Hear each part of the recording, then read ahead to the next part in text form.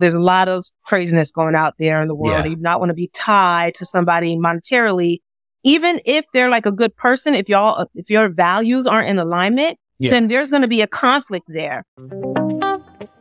I'm Raphael. I'm Cecil. Welcome to Family Man Building the Brand, the podcast that explores what it means to be a father, husband, and a businessman. Join us as we talk to entrepreneurs that are winning at home and in business. Join us as we talk about their journeys, family life, and tips for success. What's up, everyone? Welcome to another episode of the Family Man Building a Brand podcast. So today, this is a special episode because we have our first female on the podcast. Ralph and I were just talking. And exactly. That's a big round of applause. We have our first female podcast. And we're going to have a different perspective to family life and entrepreneurship. So I'm going to introduce Nicole and then we're going to get the whole show started. So Nicole is a real estate investor, a wife, and a mom of two beautiful daughters, and also a 9-to-5 entrepreneur. She is the founder of Noir Invest Holdings, where she holds and builds her multifamily real estate portfolio and is extremely motivated to grow her portfolio and transition from residential multifamily to commercial multifamily. So welcome to the show, Nicole. Thank you. Thank you so much for having me. I'm excited. Congrats on the podcast. Like, I just hearing good things. And I just know this is going to blow up and be super impactful. Thank you. Amen to that. So what we like to do is, just to get this show started, people will probably think, who's Nicole? Tell the audience a little bit about yourself, and then we'll dive into a great conversation. Okay, perfect. Well, you gave the high level overview right there. I started my real estate investing journey in 2015 is my first solo purchase. I had some ups and downs in my journey before then, which a lot of people will, and you just have to keep pushing through and pivot and find what works for you. And so my first step into the multifamily space, which is where I always wanted to be, but I thought that had to come later down the road, like later in my portfolio after I had years and years of experience and all these other things and like common misbeliefs. You don't have to start with single family. My first was a multifamily house hack. So I lived in one of the units, rented the other two. And I think that is a fantastic opportunity if you live in a market where there are multifamily buildings, and that's possible. If you're willing to sacrifice, some people think living with your tenants is horrible. They would never want to do that, blah, blah, blah. Yes, tenants, there's ups and downs, but you learn hands-on how to be the property manager, how to be the contractor, how to deal with tenant relations, be a people person, follow rules, make sure the property is maintained. Like when you make that first step from renting into ownership, it's really a huge wake up call because most of the time something breaks. You call your landlord like, oh, we got to fix that. Yeah. And then I was like, oh, I'm the landlord. I have to fix it. Right? Like that's me. Right? So that's like when that first stuff started happening to me, I was just like, oh my God, I actually have to do this myself. But the other side of it was like, I can actually do whatever I want with the property. Like I can build something over here. I can put a wall up over here. The landlord's not going to be mad if I do something, or if I change the bathroom or the kitchen layout, or I can do whatever I want aesthetically and even functionally, whatever. But anyway, that's a long intro into the house hacking part of it. But I just think it's a great way to build wealth and experience hands-on. And so after holding that property for a few years, the appreciation was phenomenal. I was able to refinance and pull out a bunch of equity, and I used that equity is what got me started. Like I got a mentor and coach in multifamily space. And then I used part of it as a down payment on my first commercial multifamily building. Okay. I had a joint venture partner for that one.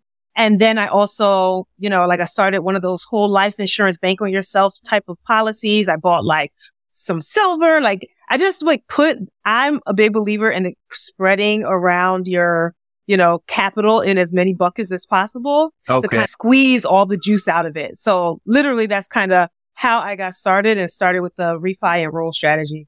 Well, that's loaded. And we're going to unpack all of that today because I think the audience is hearing a lot of stuff and they most people probably don't know what a venture is, the whole life insurance. So we'll definitely, but before we get there, I think we always like to take it back because I think the whole point of this is telling a story. And we want to get the audience to really get to know who you are because I think it helps also with their mindset, but for them to understand how you became who you are. So going back kind of tell us a little bit more about where you grew up and what was your childhood? Okay, I got that. So yes, I am not the person who should own commercial real estate and have businesses and joint ventures. That's, if you're seeing this, you see the people that we are, the ethnicity that we are, like the color of our skin. But even economically, I didn't come from a white collar or above kind of household, right? I grew up in a 7-person household, my mom, dad, and 5 children, but we had one income, my mom's. So my dad had health issues and he could not work for as long as I can remember. I probably remember like one instance when I was really small where he had like a car shop.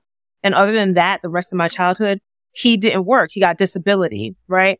My mom worked 2 or 3 jobs for that entire time. And I remember us as kids actually having to help go to these other jobs with her so that she could finish one job in time to get to the other job in time. So that's just something like I grew up with. We didn't have name brand anything. So I remember one time, like when I was very young, my dad had like a car shop at some point. But other than that, my entire memory of childhood, he was not working. He was on disability. And my mom was working 2 to 3 jobs. And some of those jobs, us kids, she would bring along to help her finish one job in time to be done so she could get to the other job in one time.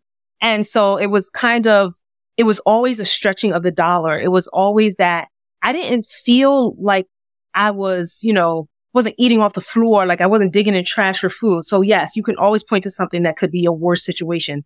I was never homeless. You know what I mean? Those things, like my parents really shielded us a lot from the financial aspects of it. But this is all reflection as an adult looking back at what the childhood was, is that we didn't have name brand stuff. We went to Payless for shoes, went to Foreman Mills, which was like a discount store for clothes. We never saw movies the weekend that they came out. You'd have to wait 6 months because we'd go to the dollar movie that was down the road, So things like that. I just thought my mom just didn't ever like to spend money. And like if you bought a $20 shirt, that was too much. She would blow up. Like I got in so much trouble one time when I was older, like a teenager, but I was working at a retail store. I got in so much trouble for using my employee discount to get a shirt that was $50-something, but cost me $20-something. And I just got so much trouble because I spent too much money for that shirt. So it was one of those things, like I have a lot of lack of money mindset, like money abundance, that kind of thing has been something hard for me to work through because that's so ingrained into my psyche from my childhood. So yes, I definitely didn't start that's why I feel like house hacking is such a great strategy to start with, because you can get in with a FHA or NACA or one of these other low down payment assistance programs, but you can also then live for free. So you're attacking on both sides, like putting less money out of pocket to get started, and then also potentially living for free and reducing one of your largest monthly bills, which is your housing expense. So I just think all around, and build wealth at the same time with the equity. So that makes sense. Well, hey, it was key. First of all, Nicole, having you on this episode is really dope. And for you to tell me your mother's dynamic, it has me intrigued, because it's rare. The societal norm is the man go out, they hunt, the woman stays at home, takes care of the home. The man provides that one income for the 5 kids. I think that's how all the stories similar to yours normally go. But now in your case, is your mother, it was opposite. Your mother was out hunting because your father wasn't able to. And now you are who you are within your family, and you're the one building this brand and things of that sort. I'm intrigued. What role does your husband play in building or your business / brand? Is it similar to the dynamic you were raised in and saw all your life? Actually, that's a great question. And thank you for even making that similarity, because I've thought about that as well. Like that's just shaping who I am as a person now.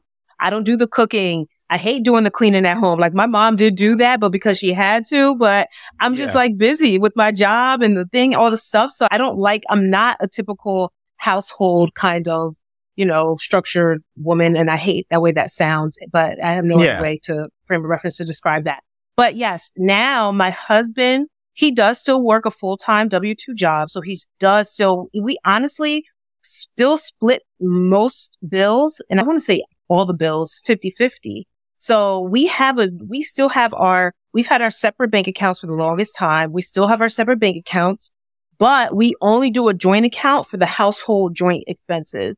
And we split that 50-50, no matter how much else he's bringing. And a lot of my other business income, as I'm still building rental income and business stuff and other ventures, I still have that in those business accounts. And I don't always take, normal withdrawals from there because I'm still building that up. And in case I need it for some other business expense or growth or marketing or things like that. So I don't really touch that right now. There are plans to do that in the future, but what he's doing more so than financial is the household support and the support of me being able to be out the house. Like on top of my W-2, sometimes after work, I have to stay late so I can record my podcast episode or so that I can get on calls, or I'm gone for a weekend because I'm going to a real estate conference. And I try to limit that travel as much as possible, not only so I'm not leaving my husband with the kids all the time, because I still want it to be like a fairish dynamic with that.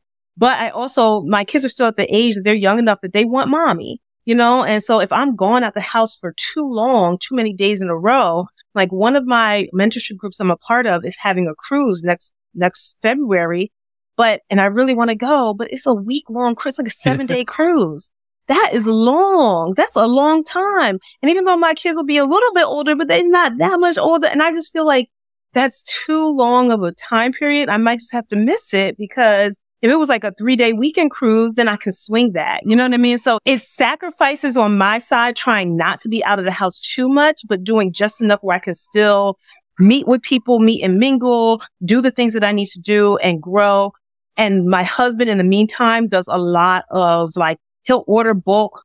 He's in charge of ordering bulk toilet paper and soap and laundry detergent and stuff like that, because if it was up to me, I'd be like, oh, we got one roll left. Let me go to the store. Or we just ran out. Let me go to, you know what I mean? I don't realize it until I'm in the middle of using it and it's gone. And I'm like, what happened? We didn't order nothing. So if it wasn't for him keeping up with a lot of those different aspects, we both are not really chefs, but luckily we have his mother-in-law, or not his mother-in-law, my mother-in-law, his mother is a big cooker, and so they're always cooking. She's cooking for the kids, but she cooks, Caribbeans, they cook a lot of big portions, family size portions. So even though it's for the kids, it's enough for us too. So we survive, so it's one of those things. It definitely takes the village, and without everyone being involved, it will be really hard for me to be able to shake and move like I need to, even though I feel like sometimes I'm pulling back. So you do have a supportive network. You said it takes a village. I mean, and obviously I would like to think it's an African proverb. I don't even know, but it takes a village to raise a child. Because I think for Ralph can attest to that. For him, mother-in-law or his mom, 3 kids and but it sounds like, and I'm going to ask, you can give it as short as possible. It sounds like, as you were saying, there was a little bit of guilt in there, which I think for men sometimes is very different. Staying away from the kids. I know I don't like to stay away from Kenzo, my son, but I don't know. I've never been really put in a position, because I was in that position before he was born, and my wife and I decided, hey, you're not going to do anything that requires you to travel anymore. So I don't really stay away from him for much time. But if I go on weekends, I'm like, do you feel that? Because I don't know. It sounded like it, but do you actually feel guilt? Because now this is a woman trying to build a brand and whatever, where generally or stereotypically men just are I got to do what I got to do. Right. Yeah, I definitely feel the guilt. And I think, and of course I'm saying this from a woman's perspective, but I feel like the guilt on the woman's side is going to be heavier than the guilt on the man's side, because a lot of times, especially when your kids are still young, they're still, they have that unspoken bond with mom. Yeah. And sometimes there's something that mom can do, or just the comfort that mom provides. It doesn't have to be that I'm doing anything. They could just be sitting next to me. You saw that my daughter was trying to climb up on my lap. She didn't need anything. She just wanted to be touching me, And so that kind of thing, I think, there's been times when they were maybe a little bit younger, but I'm trying to leave to go out to work. And both of them are bawling by the front door, blocking the door so I can't go out because they want me to stay home. And this was actual W-2 work, not, my extra stuff. So it's one of those things where definitely there's guilt on the kid side, and there's guilt because I don't want to feel like I'm putting my desire and my business as an extra responsibility for the household on my husband. Even though he knows that I'm doing it for the family, there's still like that internal guilt I have of not wanting to leave him with too much due, like that we should be doing the household stuff together just as equally. Yeah. So, but I'm working on this so that I can have the free time. But right now is the moment when I don't have a lot of extra free time. Makes sense. Makes sense. Hey, look, man, it's just, we got a family woman on the episode, family woman's building the brand. So I want to unpack some more of this, murky territory question, because she said one thing in regards to the 50-50 on the bills and things of that sort. I want you to really tap in on that, Nicole. And first of all, are you in agreement that things should remain 50-50 as we're building this up? Or is this just something that you rolled into, so you've embraced it and it's okay, but you'd rather it be 70-30, the male paying more and providing and things of that sort? Can you, tap in on that a little bit more? I actually think that the household bills should be in conjunction, like split percentage wise equally with our W-2 income percentage wise. Like whatever percentage of our W-2 income we bring into the household, that's how we should split the bills. I don't want to include my outside income yet. Like I said, I'm still building on that. Sometimes I have high, especially with rental properties, you need to turn a unit and the quote comes in higher than expected for turns and repairs. And then you just need that money back. So that money is still in growth mode, and I never know when I'm going to need chunks of it. So I work bills off of W-2 income for the most part. So yes, we're doing 50-50. He actually gets paid a little less than I do. So I would be willing to pay a higher percentage, but he likes the 50-50 because he wants to feel like he's contributing, 50% equally. He's the man of the household. I shouldn't have to be giving more. That's his thought process. So the one thing that I do for the household expenses is our house hack. We moved out of there, but the rent, because our unit we basically were living for free because the other 2 units paid for everything. So when we moved out, the rent that we were getting from the unit we rented out that we used to live in, we now use that to subsidize our rent in our new location. So that's what I consistently pull from my other building to help us just with living expenses. So, but otherwise everything else kind of stays over there. And then all the other bills are with 50-50. But yeah, I would be willing to do the percentage. Yeah. Okay. One more quote unquote murky question in regards to this is you building the brand and your husband, being involved in that. Do you feel like since you're building something and you've gotten traction, real estate is one of the foundations and pillar of wealth and success in this country. Do you feel like he should put more effort into this wave that you're on right now and this traction that you've gotten? Or is this something where, no, he can build on his own and build something separate? I got this and let's build separate things at the same time. Because these are topics that are really prevalent in our community, and it's kind of like 50-50. Some people are saying no, some people are saying yes. So can I hear from you? Yeah, no. All right. We hear that? No, we have thought about this plenty of times. He's actually the one who took me to my first 3-day seminar, and I signed. It wasn't a 3-day seminar. It was a 3-day weekend. He paid for the 3-day weekend tickets. He was going to take his sister, couldn't go. So he took me. We were still dating at the time. Okay. From there, I signed up for the coaching, and then I just jumped in both feet, and I've been in ever since.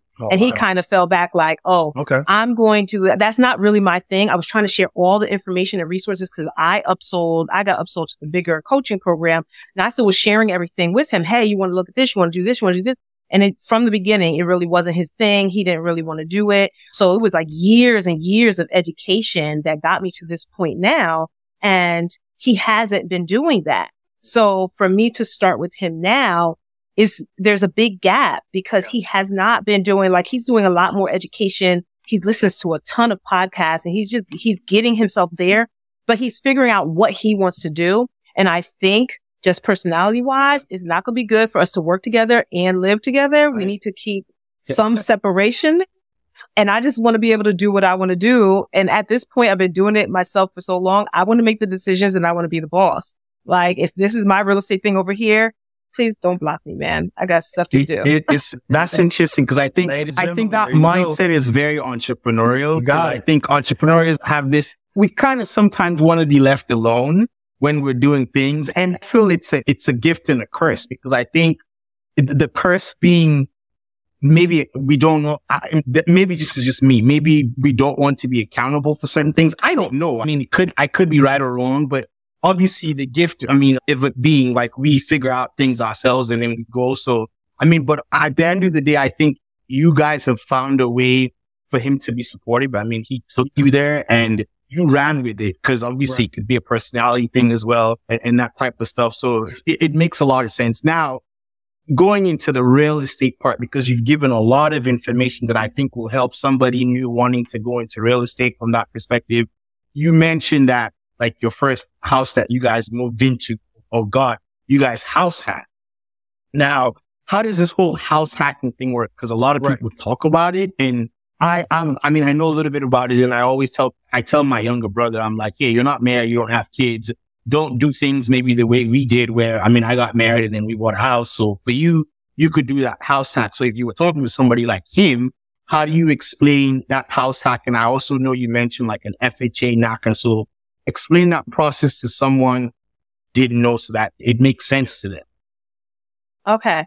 So high overview, house hacking is buying a residential multifamily property. Residential multifamily is anything 4 units and less. Okay. So basically 2, 3, or 4 units. Once you hit 5, you're now in the commercial space. You can't get the same type of homeowner down payment programs and things like that, because it's commercial now. Okay. But up to 4 units, you can still take advantage of first-time home buyer loan like FHA. And then there's the other program, NACA, that helps you do 0% down and a very low interest rate. There are some other rules that it's like a lot of hoops to get through to get approved for NACA. I've heard. I have not done that.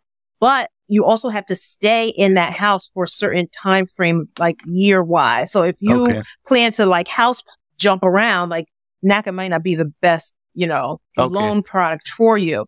But in any case, so you buy a house with FHA is 3.5% of the purchase price that you put down.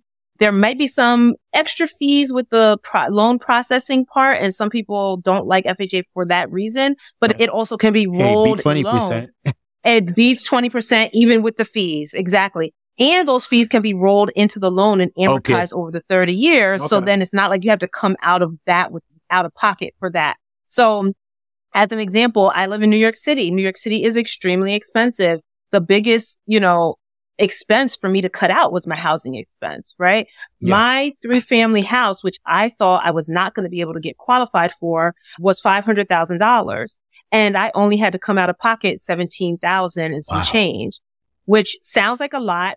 To this day, I don't know how I saved the whole $17,000, because I didn't have a lot of money saved. I was living paycheck to paycheck. Yeah. So there was some from my retirement account. If you take money, I piecemealed the down payment just to let people know. Okay. You can take some money from your retirement account even if you're still at your current job. So you take it as a loan, not as a withdrawal. But that loan, if you're purchasing a property, they let you take that loan out with a 10-year amortization. So the payment will be lower. Okay. Amortization is just the amount of time that your loan payments are spread out over, whether it's 10, 20, 30 years. For people who don't know what amortization, the longer the amortization, the lower that monthly payment is going to be for you. So I took some from my from my retirement account. I borrowed some from a friend and then just paid her back, like maybe $5,000 I borrowed from a friend and paid her back the month after we closed. It was supposed to be a gift. She filled out the gift paperwork, but I knew I was going to pay her back. We had a side agreement. So I think statute of limitations is probably gone. But, and then I had some from a little bit of savings. So it literally was just piecemeal together to get to that 17,000. Yeah. And you put that down. And I think, I don't know, I feel like there's something else. Oh, the $500,000. Some people will be very scared about that number. Yes. When I first was looking for property, I was approved for $250,000 or $200,000, actually $200,000 flat. So I wasn't looking at $500,000 properties. But just so you know, when you go and get a loan approval, you have to specifically ask for a multifamily and give the loan person the estimate of what the rent is going to be for the type of product that you're looking for, because they will take 75% of the rental income and add it to your W-2 income to help you approve for the higher amount. And so that's why I was able to get approved for more, because in a 3-family property, I had 2 3-bedroom apartments and a 2-bedroom apartment. So I told them I was going to live in the 2-bedroom apartment and I was going to rent out the 2 3-bedroom apartments because I wanted the extra income from those 2 3-bedrooms. So the 3-bedroom, since, I don't think at the time, maybe a little less than $2,000 a month. So 75%, and that was from each apartment. So that's $4,000 a month. You could take 75% of that and add it to my income and help improve me, like get my DTI, good, and give me my income level needed to be able to afford the $500,000 loan. That's why people who are tenants and they think landlords just have all this extra money, like, no, I got approved based off of the rent. I don't get rent. I can't afford the mortgage. Yeah. Like, I can just afford it off my own W-2. So I know that was kind of lengthy, but for people who want to get started in house hacking, and you can also do this concept with a single family. I've heard of it, but now the difference is now you're living inside the same unit. So whether maybe you want to put locks on your bedroom door, you have to share the kitchen and refrigerator and things like that. Okay. And you're only going to get approved off of your income because the other units are not separate to rent. Honestly. Okay. So there's different ways to do it. Yeah. Very detailed. So I think, like I said, if you were explaining to someone who was trying to figure out how to do it, they got a lot of information there and they can call Nicole to ask her more about that. So well, Nicole, I know house hacking you say is number one in regards to getting into residential real estate per se, and not just single family. What other, tips, tricks, or what other ways to get into this part of the game with multifamily versus going straight conventional loan? I know you mentioned FHA, NACA. Can you kind of break down FHA a little bit more? What's the percents? And is that another angle of getting into this multifamily? What if your clothing choices could make a difference in your community? Introducing Royal Dynamite, a t-shirt line founded in Los Angeles with deep roots in Sierra Leone. Our founders met in the U.S. with a passion for streetwear and a commitment to giving back to their community. With every t-shirt purchase, we donate a portion of our profits to support education and entrepreneurship programs in Sierra Leone and other parts of the world. Our t-shirts not only represent your personal style, but also your dedication to community and making a difference in the world. Join us in creating a world where your clothing choices are statement pieces and an extension of who you are. Shop now and make an impact. Use the discount code for 20% off your purchase, FAMBABRD20, FAMBABRD20. This will give you 20% off your first purchase. Go to royaldynamite.com, ROYALDYNAMITE, royaldynamite.com. Yeah, for the residential side, for the under 4 units, 2 to 4, yes, you can use FHA and use the 3.5% down. So that's where the number where I bought the $505,000 property. But that's only if you're going to stay in it, though. If you're not, if you're only going to stay in it, you're living in it. But guess what? There's no timeline for how long you have to stay in it. People throw out a year because, yes, I mean, and I don't think there's any paperwork I signed to say you have to stay in it for a year. Once you close on the loan, you basically, the bank can't dictate anything. They can't dictate anything that you're doing. The biggest hit you're going to get is maybe insurance, because you want to make sure your insurance is now a non-owned homeowner policy. Because if something happens and they find out you don't live there, they won't cover it. So that's one of the things. Like if it's a homeowner policy, then you have to be living there, and the homeowner policy is going to be cheaper than a non-owner occupant policy. That's what it's called. So in any case, you basically just want to use that 3.5% so that you can leverage more at a less amount. If you want to go, you can skip residential and go right into the commercial and do 5 to 10 units or something like that, if you feel comfortable with that, but you're not going to get 3.5%. More than likely, you're going to have to do 25% down, maybe partner with somebody, find a business partner. You have to just go out and network, go to these real estate events, get to know who people are. Don't just partner with the first person who says they want to partner. You got to suss people out and kind of vet them, because you never know. There's a lot of craziness going out there in the world. You do not want to be tied to somebody monetarily, even if they're like a good person. If your values aren't in alignment, let's say they want to reposition this property. Reposition just means rehab it. They want to rehab this property and then in 2 years sell it off for the highest price possible. but you want to hold it for long term because you look at it for generational wealth, then there's going to be a conflict there. So you have to make sure you're in alignment with each other so that when situations happen, then you're going to be on the same page. You don't want one person saying, oh, well, I just want to put lipstick on a pig. I just want to put the smallest amount possible in turning this unit versus somebody who wants to do everything correctly and fix something that's behind the walls because of safety concerns. But so that's going to be more money out. But if you don't have the same values, you're not going to want to operate the property the same way. So you want to make sure anybody you potentially partner with can, be in alignment with what you want to do. And as far as, as far as loan financing options for the commercial side, there are a lot of non-traditional lenders where you don't have to go to a conventional big bank. You can go to I'll keep it simple. You could go to like a community bank or a local lender. Okay. They normally will have a little bit more flexibility in their loan terms. It won't be as rigid of a box. You could kind of negotiate, or they have a range with which you can work with. So doing that, and then finding like maybe private lenders, going to family and friends and letting them know what you're doing and show them the work that you've done so far to build up and to gain your knowledge and experience, and see if somebody will trust you partnering with some money. But also, that's on the line advice, because you do not want to, everything I'm saying, other things coming to my head. You do not want to create a security with raising capital from friends and family. And the security basically means you're raising money from someone has no decision making and no hands-on involvement with the deal. That's against the law. And the Securities and Exchange Commission can come after you. So if you raise money from friends and family, if you want to be safe, then make sure just assign them some kind of role, give them a voting right, give some certain percentage or whatever where there's involvement there. So it's not like a strictly passive income kind of setup for them. You don't want to trudge into that territory if you don't have to. So there's so many different ways I could go with this. And as you can see, I love to talk.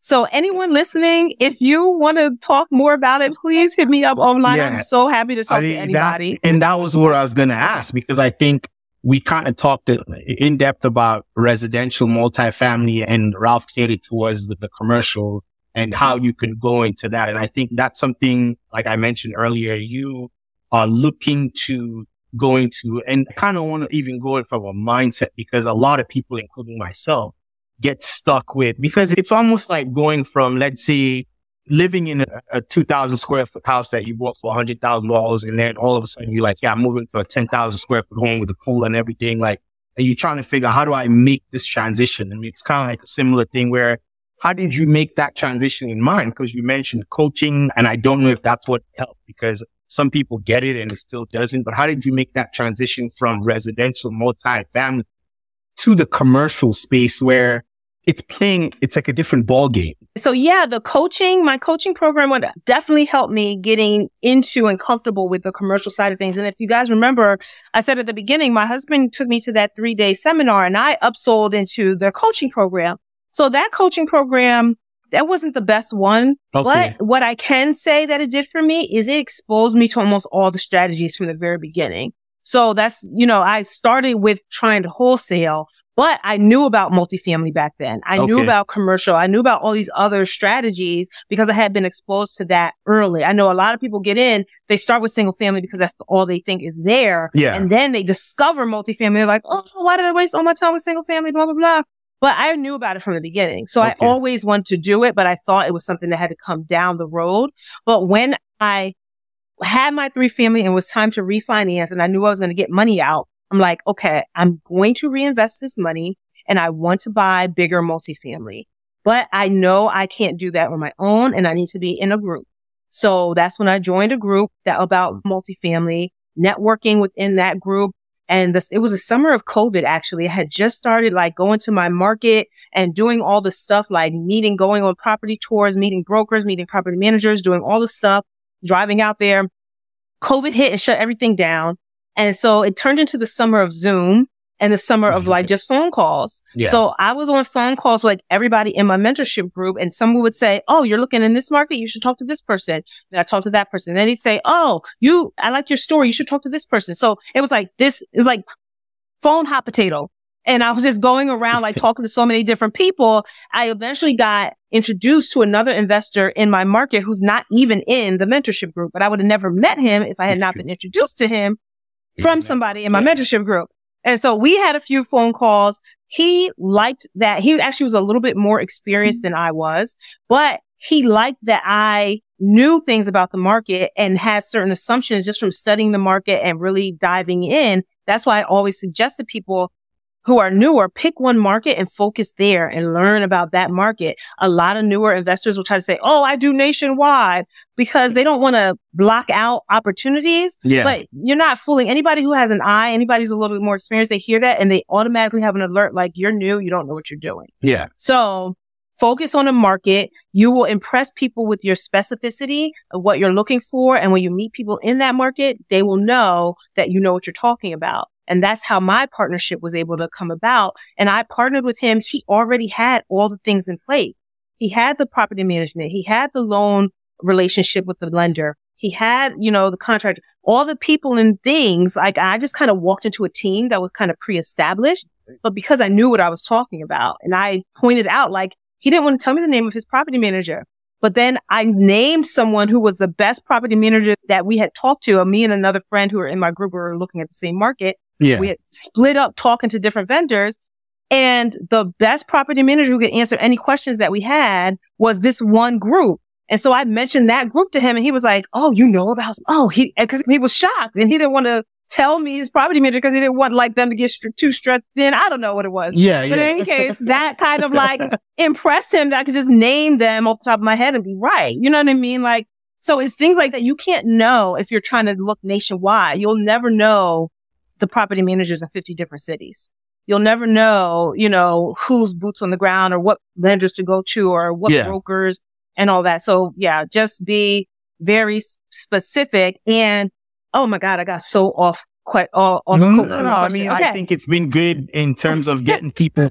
I mean, you're giving people the playbook on the commercial side of things versus now when we were in the residential. And I think them knowing that because there's a lot of education. They're not going to get all the answers on a podcast, but at least they get to understand whatever they don't understand. Like you said, they could always reach out to you and they could find a lot more information about, because you're not going to learn it.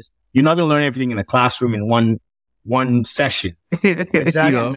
But, that first of all, that was a lot of gems right there, Nicole. And, I think for everyone listening in, especially the wives of family women that are aiming to build brands, you just broke down how even choosing your partners have to be strategic and things of that sort. So yeah, I mean, that was a lot of key gems, even to the point where you're breaking down how strategic your partnerships were, because this partner had everything that was necessary to build a successful partnership.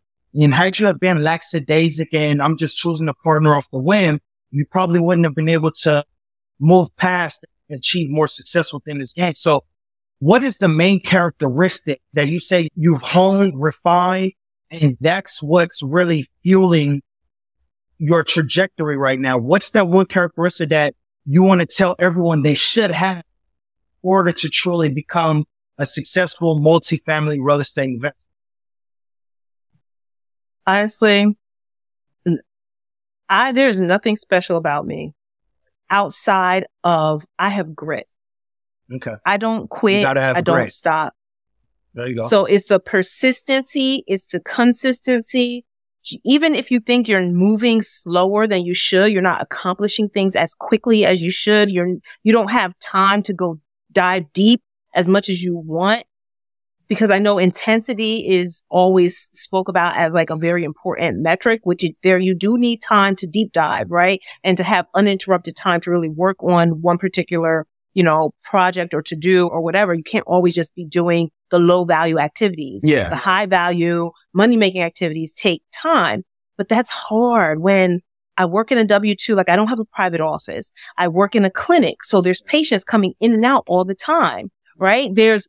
Can you get this for me? Can you do this? Can you do that? Like, so I have breaks in between, but it's never consistent. You never know what one day is going to look like. I don't have time to do a deep dive, like at a slow period at work. And even when I get home, the second I walk into the door, the girls are running up to me. Mommy, what do this? Or I need this, or I need this. Or they're fighting, or they're arguing, or they're hungry when they've been telling daddy this whole time they're not hungry. But when mommy gets home, now you're hungry, right? Hear that all and the I'm time. trying to get, I'm trying to get my own food. I might have calls that I need to get on. I'm trying to like hurry up and finish listening to this one thing or do this other one task that I didn't have time to finish.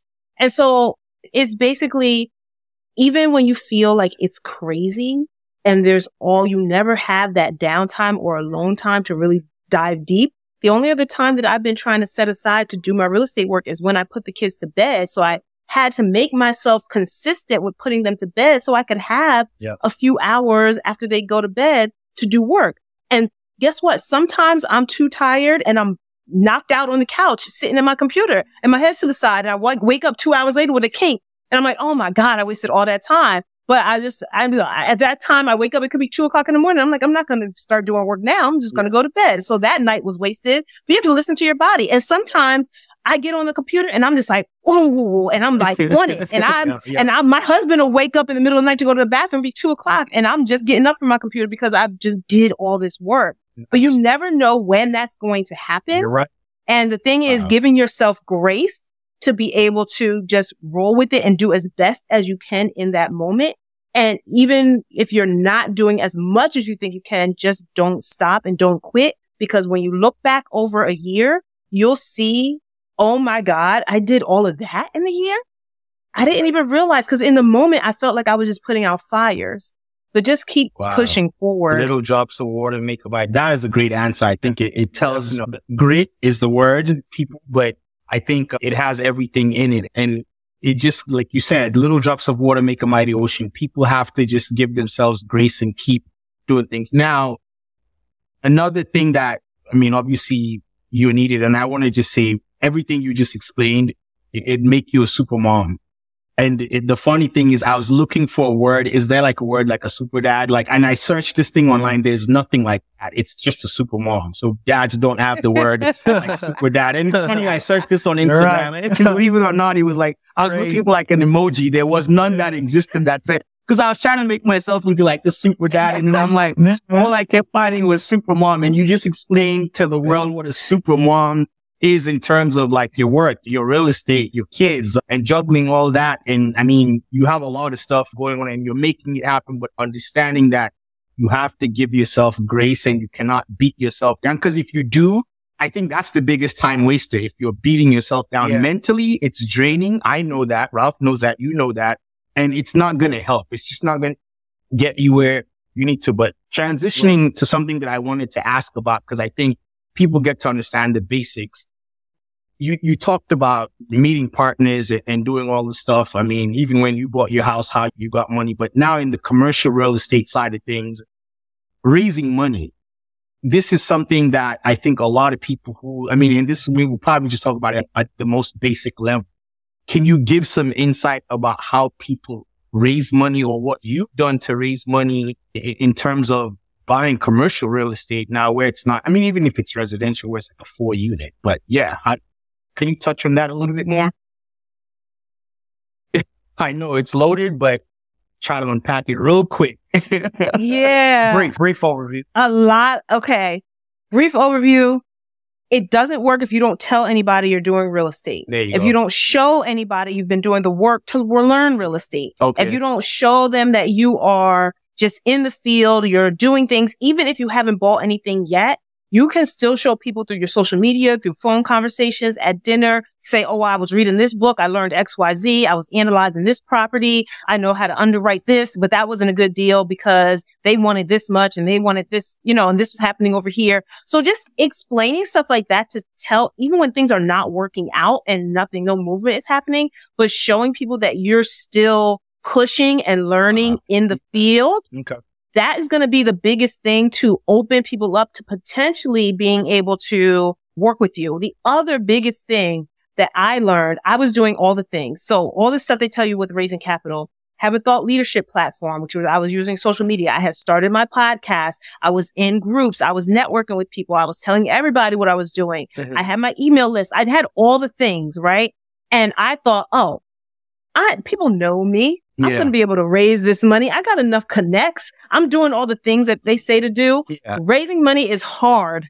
It is hard. So I was doing all the things just shy of actually asking people if they wanted to invest and what their investment, not capital, but like what their ability was. What were they looking for? What's their investment goals? How much money would you be able to invest? It's hard to start talking about money specifically. And I never crossed that line until I started raising for deals. Okay. And then it was hard because people were in different phases of life. Somebody's saving to buy a house. Somebody just bought a house. Somebody's doing this. Somebody's doing that. Or somebody has to move money around, or they just put it into another investment. So there's going to be things that are happening in people's lives where their capital is not available, regardless of if they like you as a person and they trust you as a person. If they don't have the money at that time, then, that's just you. Can you curse on here? Asked out. I don't know. No, you fine with that. Yeah, go ahead. Yeah. It's all about family dynamics. So this is the reality. Yes, exactly.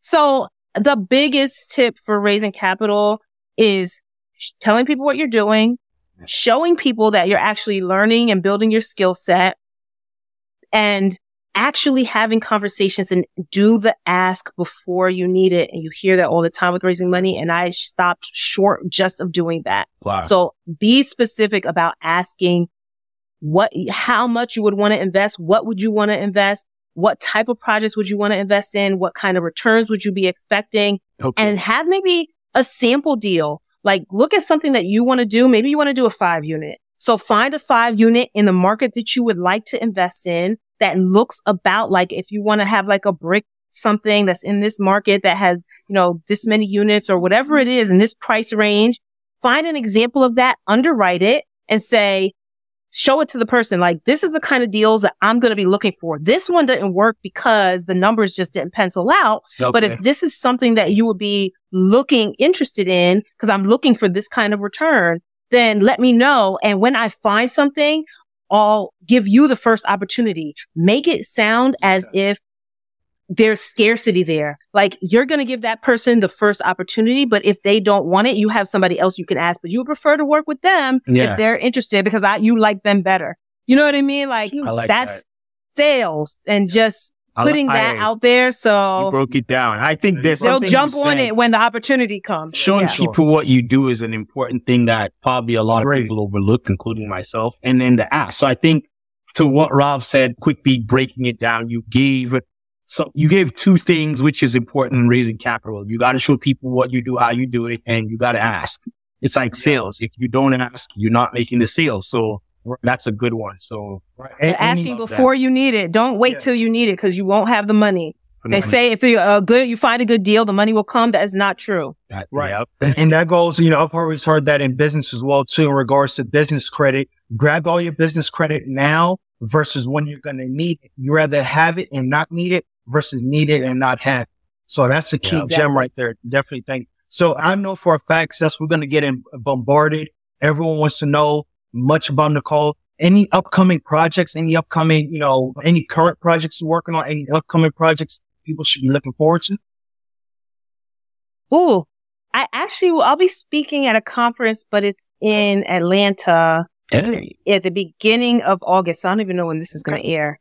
So it might be after, but otherwise, the main other project I'm working on is I'm really working on the growth of 2 things right now. The growth of my own podcast, Share the Wealth Show, which is helping to expose people to other wealth building possibilities and give you a holistic view of wealth. So not just like how to invest in things, but like how to protect it after. So our tagline is helping minorities build, grow, and protect their wealth. Because I think generational wealth is a catchphrase that a lot of people say, but nobody actually knows how to do or is no one actually doing. Like you make all the money, but just because you make money don't mean you're making it generational because you don't have the assets in place on the back end to protect it if something happens to you. That's the generational part. Yeah. So growing my podcast and growing my coaching, my mentorship business. Okay. So I have a group that I've started earlier. Now I'm opening it back up to a new cohort and I'm, fielding calls now. We're getting on discovery calls and figuring out if there's a good fit there. It's called the Microfamily Maverick because I am firmly in belief that starting small is the best way to get started. And there's a lot of people out there who say go big or go home. And you basically, you can start with a 100-unit building, blah, blah, blah. But like, come on. It's not really as simple as that. This could take me on a whole other diatribe, which I'm not going to go there. Right. But starting small, even if it's a house hack on the residential side or starting 5 to 10 units, something like that's digestible, it's still going big for you at this point. If you haven't done that yet, that's still a big move. Anything over a single family is big for most people, right? So starting there and then using that to do the whole refi and roll strategy, which is refinancing your equity and putting that into purchasing another property. And that's how you can slowly and sustainably grow your portfolio and build wealth and make it generational. So they all kind of tie in together. Cool, no doubt. So people working, Share the Wealth podcast, Microfamily, Maverick. Right. These are 2 ways you could check out the podcast. And then obviously from there, you could be able to connect with Nicole that way. So, I mean, that's good information. Go ahead, Ralph. Well, Nicole, where else can they find you online? Are you on IG, Facebook? Where can they interact with you? Yes. So Instagram, Facebook, but my primary platform is LinkedIn. So, but I'm active on all 3. If you message me at any of the places, I will, respond, or just even going to my website and putting in a contact form there. It's noirvestholdings.com. I can give you that link as well. Yeah. But just send in a message. NOIR. Okay. Noir. Got it. VEST. Yeah. Holdings.com. Okay. Right. You can find it in the show notes, people. So that way, you know where to find it. Exactly. Sucks. All right. That's on you, man. Cool. Well, I mean, before you go, I had 3 questions we like to ask everyone who comes on the show. And everybody gets different answers. So I'm going to just shoot and you're going to give me some quick answers. First one is, you meet an entrepreneur. What is the first piece of advice you give them? If I meet an entrepreneur? Yeah, if you meet an entrepreneur, like a new entrepreneur, and they're talking to you, like a new one, and they're just talking to you and they just, well, what's the first piece of advice you'd give them, whether they ask for it or not? Like, simplify your offer. Okay. Bad says she got to elaborate on that one. A little bit, yeah. What do you mean by that? In what context? I guess. In what context? Yeah, exactly. In anyone, yeah. Y'all drew me back in. I was trying to keep it short. You drew me back. I wanted to keep it short too, but I'm like, in what context? Yeah, come on, in what context? Yeah. So, I mean, because it could be anything. If I'm selling T-shirts, I have to simplify what it is just give us one example of what someone can do, especially in your real estate world. Yeah. So simplifying the offer basically, and I wasn't thinking about in real estate because the offer is just it's a place to live, right? Yeah. That's a rental. So I'm thinking about just entrepreneur and in any other context because, I'm doing a lot of other things. I know you guys are doing things outside of real estate, but a lot of people think they need to start with 5 different offerings to give people y'all have this product over here, I have this product over here, I have this product. Like, let's say you're starting a face care line and you want to have all these different creams and scrubs and all these different scents to choose from and all this stuff. But hone in on one, go deep. I guess that's a better answer. Just dive deep in one area first. Okay. So that's where most wealth is made, when you dive deep in one avenue, in one lane. Once you get to become an expert level at that, then you can think about diversifying. And that's in any market, any industry that you're a part of, whatever you're doing. And the diversification is where you start getting the wealth protection. But at the very beginning, you're trying to have capital growth. You're a little bit more risk tolerant because you're trying to build capital, which requires risk. Then after you build that and you dove deep, now you can step back and diversify into a couple other buckets for asset protection. Okay. I like that.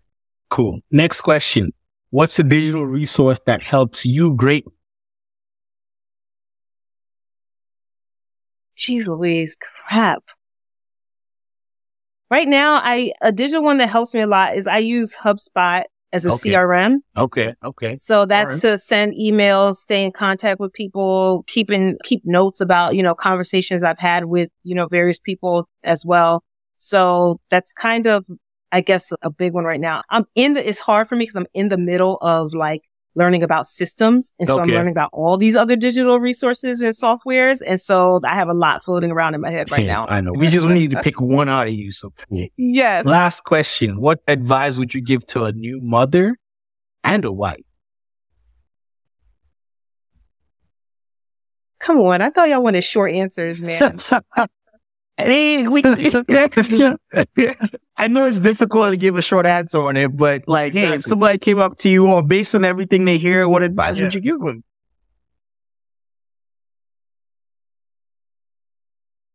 As a new mother, there's no rule book for mothering.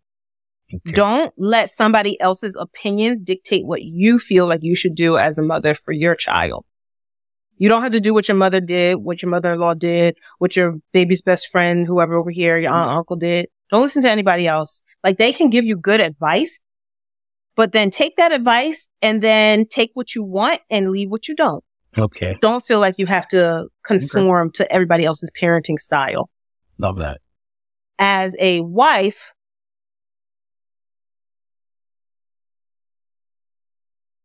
once the kid, is this with or without kids? Because it's hey, it doesn't matter. Because I mean, they're probably going to have kids with their family. So yeah, right. It doesn't matter.